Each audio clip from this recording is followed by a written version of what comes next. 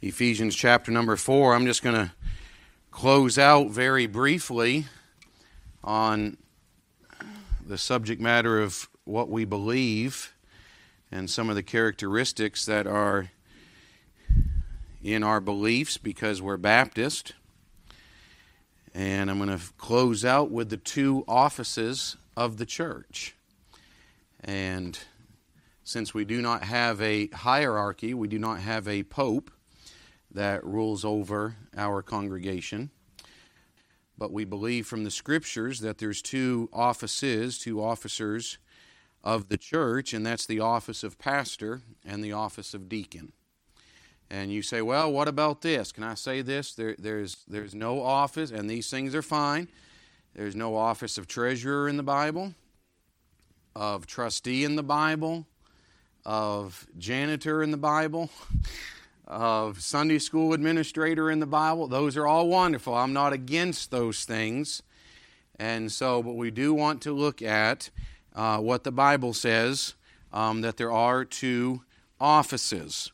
But then I also want to just briefly touch on what are the responsibilities of those offices, because every one of us have either heard about or been around churches that maybe those offices were abused, and maybe they were used wrongly, or maybe not just used towards the congregation, but maybe the congregation abused those offices inside the church. And I read one statement, it was last year at this point, but he said, we hear a lot about quote-unquote church abuse coming from the pastors and dictatorship going towards the people. And he said, which ought never to take place. He said, but what about the abuse the other way of congregations towards their pastor? And so I'm thankful, let me say this, that I'm at Granite State Baptist Church. And so thankful. But I want to remind us of a couple things here. The Apostle Paul said in Ephesians chapter number 4 and verse number 11, it says, and he gave some apostles and some prophets and some evangelists and some pastors and teachers. And here's the purpose: for the perfecting of the saints, for the work of the ministry, for the edifying of the body of Christ, till we all come in the unity of the faith and of the knowledge of the Son of God, unto a perfect man, unto the measure of the stature of the fullness of Christ. Can I remind us of that statement and that verse right there? Now, you talk about job security, okay, that it really says that a pastor is a gift to the church. You remember what it said back there in verse 11, and he gave some. There were apostles, there were prophets, but the qualifications of the apostles have passed. There's no one alive today that has seen physically the resurrected Christ, okay? And but we do have pastors and teachers today that God has given to the church. And really, the first statement of verse number 12, under the job description for the perfecting of the saints, that's going to take until Jesus comes. And so there's job security there. If a pastor says that he's run out of a job, that's saying that he's got a perfect church. And I don't know why he wouldn't want to stay around, by the way, if he had a perfect church. But for the perfecting of saints, the work of the ministry, for the edifying of the body of Christ, till we all come in the unity of the faith. And I want you to see the measure that is there, really the measuring tool and measuring line is the stature of the fullness of Christ. And so our job as a pastor, let me remind us, we're going to read a few other passages of Scripture, is to preach the Word of God, and it is to do 100% to get you and I, okay, I'm not leaving myself out of this, my responsibility is to get each and every one of us looking like Christ. For the perfecting of the saints. And the measuring line that is there is Christ Himself. It's not for you to get looking like me and acting like me. It's for all of us to be resembling Christ and to be living like Christ. Now, there's terms throughout the New Testament. I personally believe that the term pastor, elder, and bishop carry different responsibilities, but carry the same office inside the church. Okay? And so I honestly, we wouldn't be unbiblical that if the pastor of the church was called the elder of the church. Okay? And I don't believe it'd be unbiblical if they were called the bishop of the church. Okay? But it's amazing, and I've had some call me that. I'm trying to think of who it was that I'd call, and it might have been your husband, Bob. That when I would call, he'd say the bishop's on the phone. And he'd always call me the bishop. The bishop's on the phone. And but I believe they show different responsibilities, level of maturity, the care that they are supposed to have over the flock of God. And so what's amazing, someone made mention of this, and this was several years ago, it's amazing in a lot of cases that you have a couple of those terms that really, in Bible preaching churches, they don't have the best connotation because they've overstepped their authority. And I believe from the Scriptures, I believe in a pastor-led church. Now, I don't believe in a pastor-dictated church. Okay? There is a difference that's there. And we'll read some other Scriptures. But we do believe in these two offices. We believe in the office of a pastor, and we believe in the office of a deacon. Now, let me share a little bit more about the deacons, and then I'll come back to the pastor, because there's really not as much to share in the Scriptures about the office of a deacon. We have qualifications for the bishop and qualifications for the deacons that are given in 1 Timothy chapter number 3. And may I say this, I'm thankful, and I reiterated this on Thursday night, I'm thankful for the deacons that we have here at Granite State Baptist. I appreciate their servant's heart. But may I remind us, and they know this, I'm not overpowering the deacons right now, there's nowhere in the Scriptures that say the deacon's supposed to run the church. And may I take it a step further, there's no place in the Scriptures that say the deacons' wives are supposed to run the church. Nowhere supposed to be there. Now, there's qualifications that are there, okay? And supposed to fulfill that. And I believe that our deacons do fulfill that role. I believe they fulfill it with their wives. I believe they're of utmost testimony, above reproach, and have a wonderful walk with God. I thank the Lord for it. Now, when we go back and study, okay, where did deacon come from? We understand the word deacon actually just means minister or servant. We understand that. And so the first time we may see them, and they're actually not called deacons, but is in Acts chapter number 6, okay?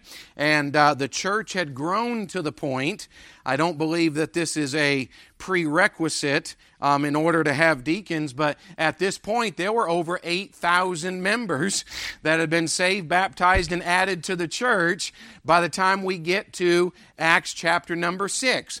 And believe it or not, there was murmuring. You know that it was a Baptist church because there was murmuring that was taking place. And do you know now, if these are deacons, and I have no problem calling them deacons in Acts chapter number 6, the whole purpose of instituting the office of deacon here in Acts chapter number 6 was to eliminate murmuring, not to cause murmuring. I've been in some of those churches too, that it just seemed like it was a constant fight. Not in churches I've been a part of. I've actually had a tremendous blessing of the churches that God has allowed our family to be a part of. Honestly, it was a tremendous meshing of leadership and guidance and direction and wisdom in the church. And I praise the Lord for it. There wasn't a dictator up here, and there weren't a board of dictators on the other side. And it just worked very well together. And so here's where the office of deacon, according to Acts chapter number 6 and verse 1, it says, "And in those days, when the number of disciples was multiplied, there arose a murmuring of the Grecians against the Hebrews, because their widows were neglected in the daily ministration." And so we see, and the 12 called the multitude of the disciples unto them, and said, "It is not reason that we should leave the word of God and serve tables." May I say, it's not that they were were above serving. But I just said there were 12 apostles. There were over 8,000 in the church. You think they had their hands full? The number of messages that were being preached, I guarantee, on a weekly basis. And he said, the 12 said, well, it's not for us to leave the Word of God. And so they look out among you 7 men of honest report, full of the Holy Ghost and wisdom, whom we may appoint over this business. Do you understand that the first deacons were actually instituted? If we look at Acts 6, they'll fight tooth and nail saying these are not deacons. It doesn't say they were deacons. I have no problem saying this is the work of a deacon. I have no problem whatsoever, okay? And if we look at that, and the purpose was, what could they do that the pastors, the apostles there in Jerusalem, did not have time to be able to get to? And so the widows were being neglected. The Grecian widows. So much for that whole thing of having all things in common 2 chapters earlier. Okay? That they brought it all in, laid it at the apostles' feet, and distributed to every such as had need. That worked for about 2 chapters. And then here they are murmuring because the Grecian widows were not being taken care of. And so he said, okay, choose out 7 men whom we can appoint to be able to take care of this. Well, then we know, according to 1 Timothy chapter 3, the Apostle Paul gives us actually the qualifications for someone to be able to serve in the office of the deacon. So we have the office of the pastor, the bishop, the elder, and then I will say this, I do not see from the Scriptures where there is a board or a panel of elder rule. Okay? As we look at through the Scriptures. Now you say, well, it does say that, the elders that serve well are worthy of double honor, especially those who labor in the Word. Okay, then that means a board of elders, and actually Bob Bailey helped me with this after we started the church. He said, we go to the Scriptures. He said, I'll say this. He said, then that entire board of elders needs to be taken care of financially from the church. And especially those who labor in the Word and prayer. And so I believe as we see, now, can I on the fleshly side, that doesn't mean it lines up with Scripture. I understand why some churches have gone that direction. My dad, when he was in between churches, he only pastored 2 churches in his life, one in Topsham, Maine, and one in Woodsville, New Hampshire. And started contacting some pastors, and he had some men tell him this. When he called up there, he said, listen, we have elders that run the church. He said, we don't need you to do anything except for to show up on Sunday and show up on Wednesday and preach. And he said, well, I don't believe that's the role of a pastor. He didn't go and take that church, by the way. Okay? And so we don't see where it's a board of deacons that run the church either. Okay? Now, here's where the balance comes. I don't believe a pastor ought to be a dictator. But as what one preacher told me one time, he said, I don't believe a pastor is a dictator, but he ought to be accused of it every once in a while. There is pastoral leadership, okay? And so I believe deacons are in the church, let me summarize this, to be able to serve, not necessarily the people, but serve the pastor on, hey, what isn't the pastor able to get to? What isn't the pastor able to be able to accomplish? Because if he goes and does this, it takes away from the Word and prayer. Okay? Because we'll see this, my number one responsibility as a pastor is to preach the Word of God. My number one responsibility. I'm to feed the flock of God. We'll get over into what Peter said here in just a little bit. Okay? But my number one responsibility. Now here's the thing. If it gets to the point that there's other certain areas, and listen, I'm listening to them. I'm listening. It's hard. I'm just confessing right now, and they'll tell you this, that sometimes they probably feel like they're talking to the wall because I want to do everything, and I want to be part of everything, but I'm realizing I can't. Because the amount of Word of God that's supposed to be going out in different areas, I need to pay attention to it. Because the people of God are worthy of preparation in the Word of God. And so there's been some things lately that I have specifically told them, I am really trying to let you guys just take care of this, and I'm not getting involved. You guys take care of it. I'm staying back and allowing that. It's hard. I'm just being honest with you. And so I believe that's the role, and they do a tremendous job. They've never once ruled over the pastor. They've never once ruled over the congregation. Okay? So then what's the role of the pastor? To preach the Word of God. I believe we have qualifications. It's not just anybody that steps up and becomes a pastor. I believe God puts, first of all, a desire in the heart, puts a call of God upon. We read it this morning. The Apostle Paul was appointed, okay? And God put a specific calling and purpose and plan for his life. Now I want us to look over with me in 2 Peter.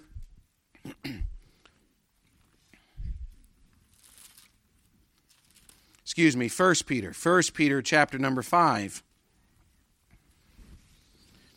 Now listen, I have known, and before you start thinking another direction, I have known some churches that have a setup where they have called their leadership staff elders in the church. And they had a preaching elder, and they had an assistant elder, for lack of better terms, they had that structure. And I said, I could show you the exact same structure and just substitute the word pastor in there, okay? For a senior pastor and an assistant pastor. And so I've seen that structure. I'm not against the term elder, but you don't have to come up and start calling me elder, okay? And you don't have to come up and start calling me bishop. And so I reserve that, and Bob Bailey's in heaven now, so he was the last one that called me bishop. Matthew Frank, you don't have to pick that up. I can see them words, them wheels turning back there. Let me show you what I believe is one of the main responsibilities of a pastor. Look over here. It uses the term elder. 1 Peter chapter number 5. The elders which are among you I exhort, who am also an elder, and a witness of the suffering of Christ, and also a partaker of the glory that shall be revealed. Look at this. Feed the flock of God, which is among you. I want you to know that's a very important phrase. My number one responsibility as a pastor, the spiritual leader of this church, is to feed this flock of God. The one that is among me. I won't get too busy feeding everybody else's flock to the neglect of the flock here. Feed the flock of God which is among you. Now look at this. Taking the oversight thereof. You say, well, what's that phrase? Taking the oversight thereof. It's in the context of feeding the flock of God. Okay? So I believe this. I believe the pastor is responsible for everything that is being taught and preached here at Granite State Baptist Church. And that's not just from behind the pulpit, but it's the oversight of everything that's being taught. That's why I'll know what's being taught in a Sunday school class. That's why I'll know what's being taught in a youth group. I'll know what's being taught at a Bible study. I'm going to take the oversight, because I believe that when God gives a focus and a direction of what needs to be taught and proclaimed for the Word of God, I believe everything ought to just complement that and reinforce it all the way down through. It doesn't matter the size of the class. I'm not going to say from the top down, because I don't think a pastor ought to view himself that way. Okay? But I believe it ought to permeate through every class, every direction. Everything that's being taught is being reinforced. I don't believe in a church setting there's Lone Rangers on it. Okay? That it's, I don't care what the pastor says. I'm teaching what I want to teach. Well, God put some things in our hearts on the direction we're going for teaching, and we need to get some people to a certain direction and level to be able to keep growing, okay? And so there is that responsibility there. Now look what he says, not by constraint, but willingly. I believe that this can be applied to both sides. You ought not to have to force a pastor to take oversight. Well, pastor, you're the leader. Now you need to make a decision. No. But also on the other side, I don't believe a pastor ought to be forcing a congregation. There's nowhere that it talks about a pastor or even a shepherd throughout the Bible that drives his sheep. He leads. I remember an example, an illustration that Peter gave in one of his messages a few years ago, and he had it written down and everything. I read it afterwards. That talked about a man was driving by and he saw a flock that was out there, and the man that was there with his staff and everything, and he's herding the sheep. And he's driving them to get them to go a certain direction. And the guy stopped and watched it for a little while, got out of his car and walked over and talked to him. And he said, I've always been told, he said, all my life, he said that a shepherd doesn't drive his sheep, that a shepherd leads his sheep. And he said, that's 100% true. He said, but you got to understand, he said, I'm not the shepherd. He said, well, who are you? He said, I'm the butcher.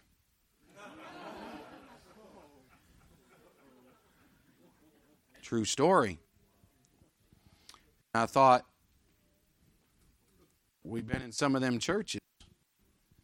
It's not a shepherd, but they're driving them and killing the flock. The Bible says not by constraint, but willingly.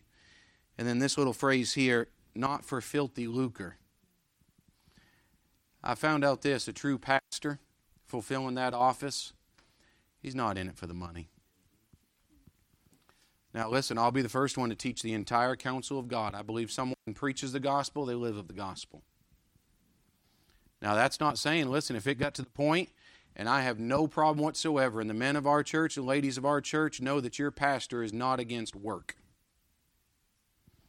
And I have no problem whatsoever. If it got to the point, for the sake of this church, I'll go out and punch a clock, and I'll go work what hours I needed to. Brother Jackson, you did it for 50 years, didn't you? It's not that pastors are above it. They ought not to be anyway. We're not as, and we'll get down to it.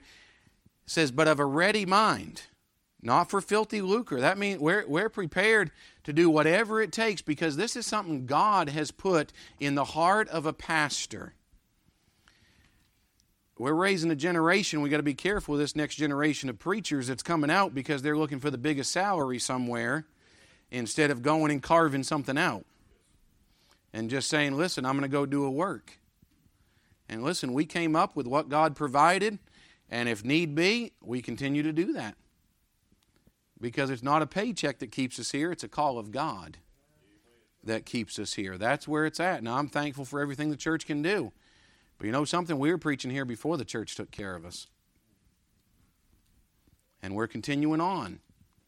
And I'm thankful for that. Listen, that's just what's in our hearts. But I want you to see this. The next verse says this, neither is being lords.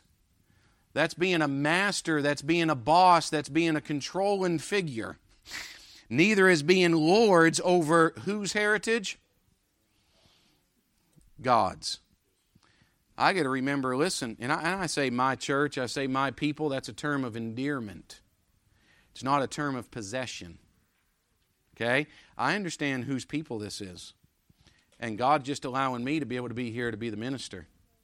To be able to serve the people of God, God's heritage. That's what I'm supposed to do. I'm not a lord. I'm not a controlling factor. I'm not your boss. But I am putting your life as a gift from God, believe it or not, and it's a gift you can't return after Christmas, okay? A gift that has been given to this church, and I'm to fulfill the role that God has put me in. Can I say this? I know 100% who's the pastor at Granite State Baptist Church. I don't have to say it every week.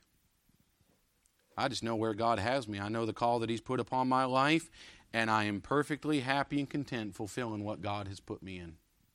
And I'm thankful for it. I'm thankful for people. I'm doing my best not to lord over, but here's what the Bible says, but being in samples to the flock. Do you know that a pastor ought to be someone that church can look to and say, there's an example? An example of what? Go back to 1 Timothy chapter 3 and read everything. And I believe that a pastor ought to be an example. We believe this, the office of pastor and the office of deacon.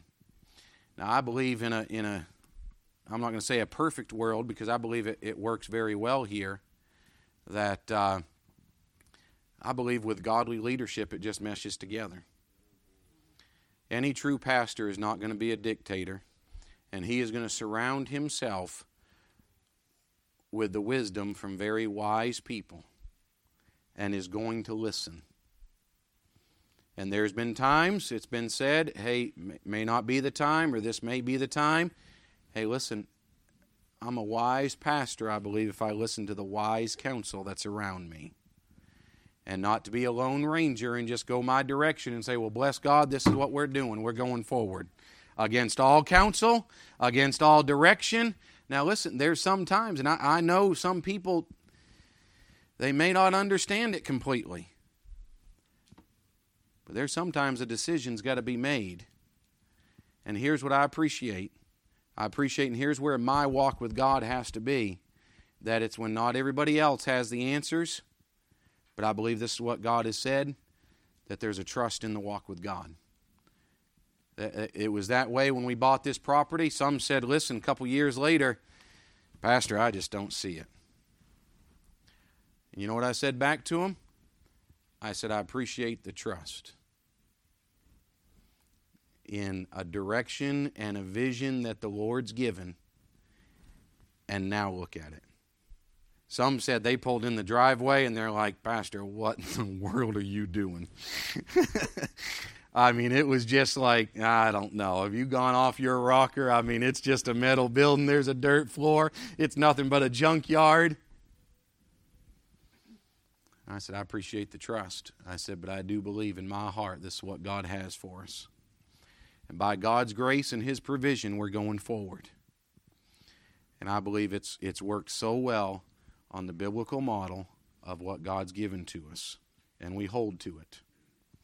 And so, you help me. I'm not a dictator.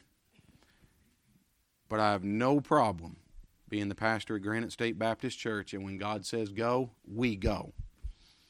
A leader just with nobody following is just a man out there taking a walk by himself. And so I'm so thankful for what God's done here and being able to unite hearts, head in the right direction. But I want you to know, I acknowledge my number one responsibility. Preach the Word of God. Can I say number 2? I'll take it a step further.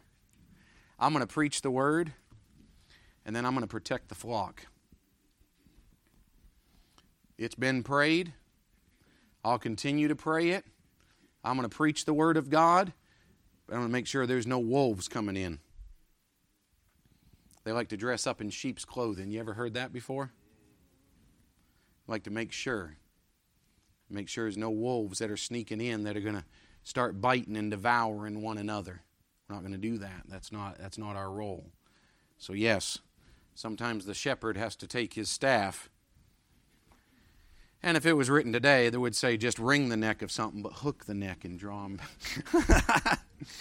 But I love the church because Christ loves the church. And a pastor is no more than a servant to the people of God. That's what we are. And so I'm thankful for that. Deacons are the same way. They have a heart for Granite State Baptist Church. And I'm thankful for that. Amen?